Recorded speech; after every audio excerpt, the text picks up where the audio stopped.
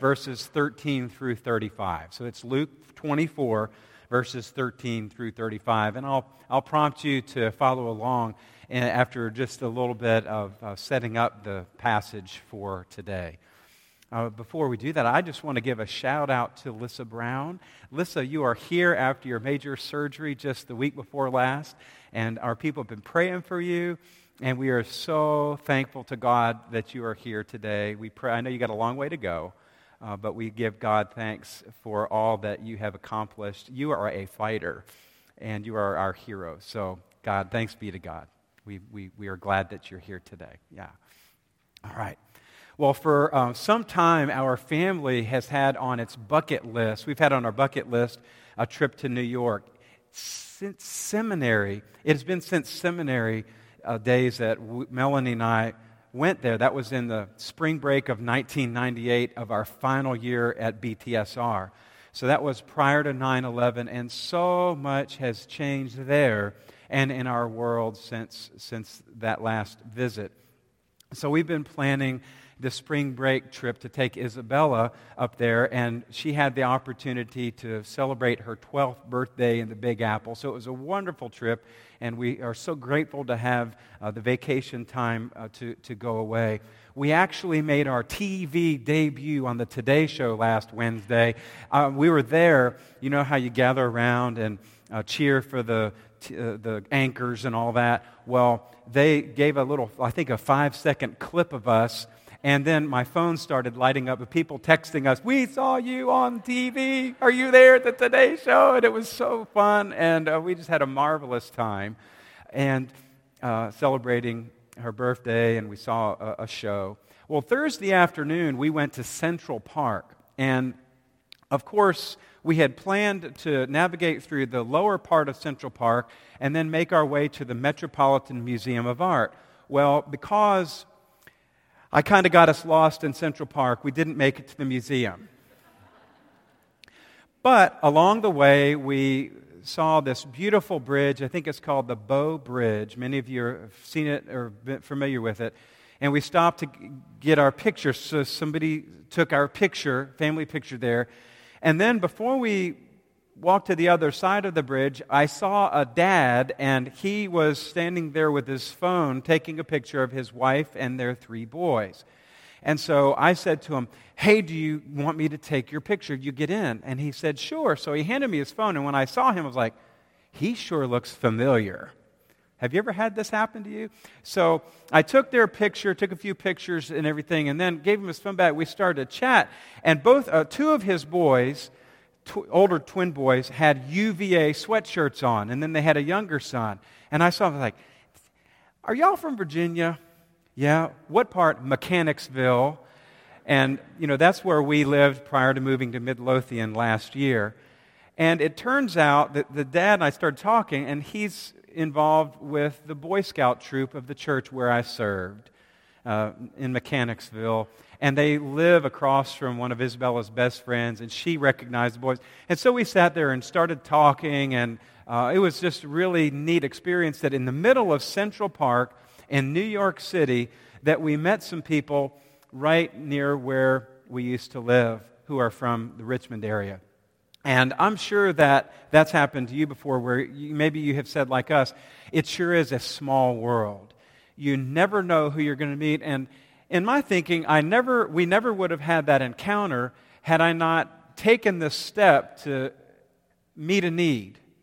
And I'm not trying to say I did something good, oh, look at me, but if I hadn't have taken that step to say, "Can I take your family picture?"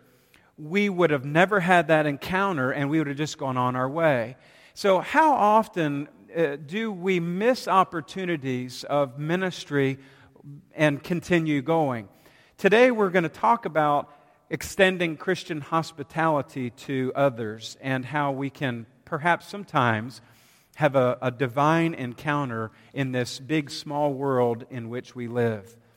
Perhaps this line of thinking is what the writer of Hebrews is trying to communicate in that verse, Hebrews 13:2. "Do not forget to show hospitality to strangers, for by so doing, some people have shown hospitality to angels without knowing it." We are in the people business here at HRBC. At the end of the day, we are in the people business. We are called to worship God and to love others, to love neighbor, to be neighbor, to grow in our faith, to serve others in ministry and in mission. And we believe that when we serve others, that we meet Jesus. We may have an encounter with the divine. We might call this serve evangelism, that in serving the needs of others, that God may open a door for us to share the love of Jesus. I'm so thankful that Chris Branch and her team have helped us to begin the guest services ministry here, where you see new signs out to help our guests find their way around the campus. There are people positioned in various places from outside the building into the 3 different welcome centers that we have, and people to help guests find their way to Sunday school and so forth. We are in the people business. And today our new message series and teaching series that tracks along with it in Sunday school is to help us to model authentic Christian hospitality in our congregation, in our communities, in our county, in our city, and beyond. I believe that it's contagious.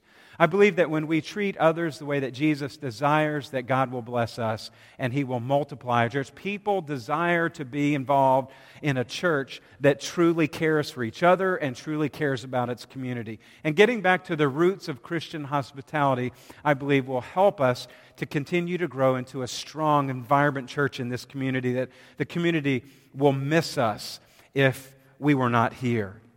The Old Testament roots, you think back to Abraham and Sarah, they had 3 strangers come to them, and Abraham offers water for washing, bread to eat, and a place to rest.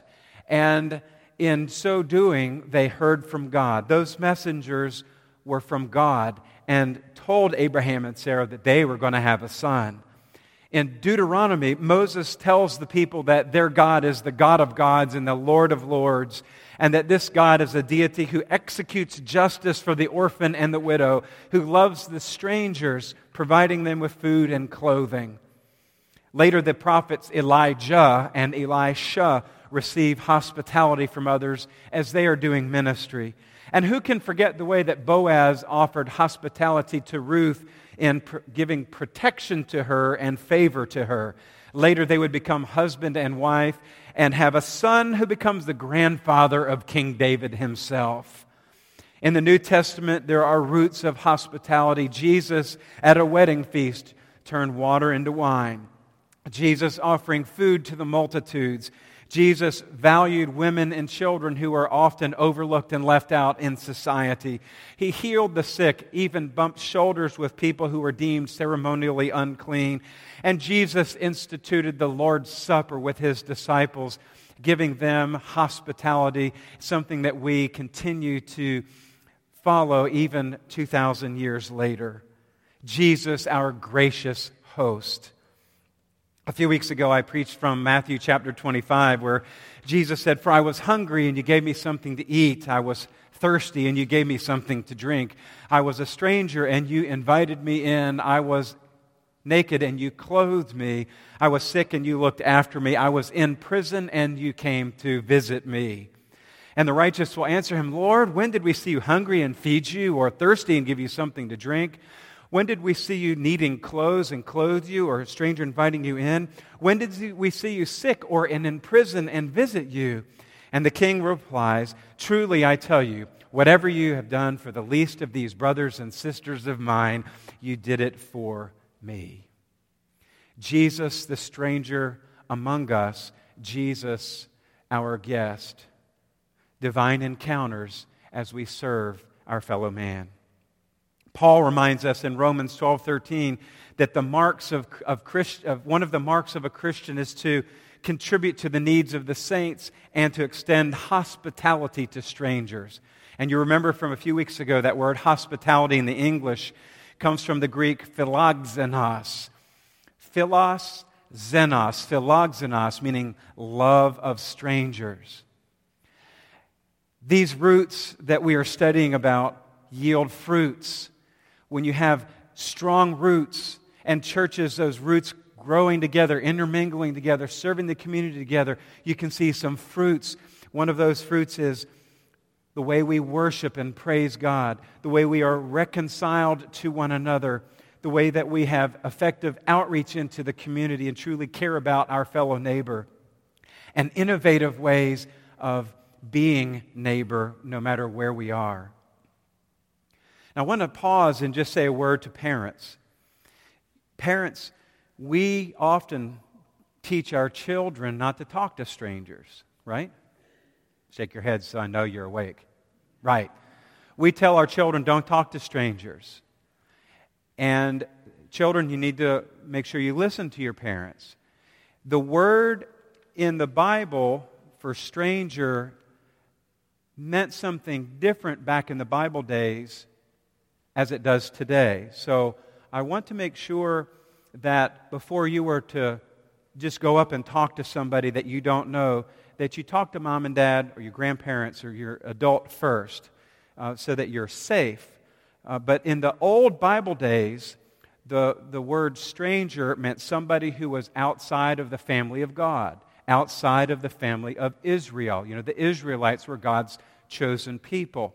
And then in the New Testament, the same thing. People who were strangers were people who were outside of the Christian family, or people who we might say were outside of the church. And today, unfortunately, sometimes words have a different meaning than they did back then. So just make sure that you all talk as a family as you're learning what the Bible tells us as we try to put it into practice today. The passage that we have before us from Luke's Gospel is a wonderful passage about Christian hospitality. It's a narrative that Luke tells. There are two disciples that are walking from Jerusalem back to where they came from, a place called Emmaus. Emmaus was probably 7 miles or so from Jerusalem. Scholars don't know exactly where it was, but they have a pretty good idea. You'll probably see it in your Bible map, approximately where it was. And these two disciples are very sad because Jesus had died, and then what they had expected to happen didn't happen. And so they're walking back, and they probably had their heads kind of hanging low, and they're probably walking slow because they were sad. Listen to what Luke writes. Now that same day, 2 of them were going to a village called Emmaus, about 7 miles from Jerusalem. They were talking with each other about everything that had happened. As they talked and discussed these things with each other, Jesus himself came up and walked along with them. But they were kept from recognizing him. He asked them, "What are you discussing together as you walk along?" They stood still, faces downcast. One of them, named Cleopas, asked him, "Are you the only one visiting Jerusalem who does not know the things that have happened in these days?" Meaning, you haven't heard about what happened to Jesus? "What things?" he asked. "About Jesus of Nazareth," they replied. "He was a prophet, powerful in word and deed before God and all the people. The chief priests and our rulers handed him over to be sentenced to death, and they crucified him. But we had hoped that he was the one who was going to redeem Israel. And what is more, it's the 3rd day since all this took place. In addition, some of our women amazed us. They went to the tomb early this morning, but they didn't find his body. They came and told us that they had seen a vision of angels who said he was alive. Then some of our companions went to the tomb and found it just as the women had said, but they did not see Jesus." He said to them, "How foolish you are, and how slow to believe all that the prophets have spoken. Did not the Messiah have to suffer these things and then enter his glory?" And beginning with Moses and all the prophets, Jesus explained to them what was said in all the scriptures concerning himself. So Jesus went back through all the scriptures from old and explained to them what they meant in light of what they had experienced.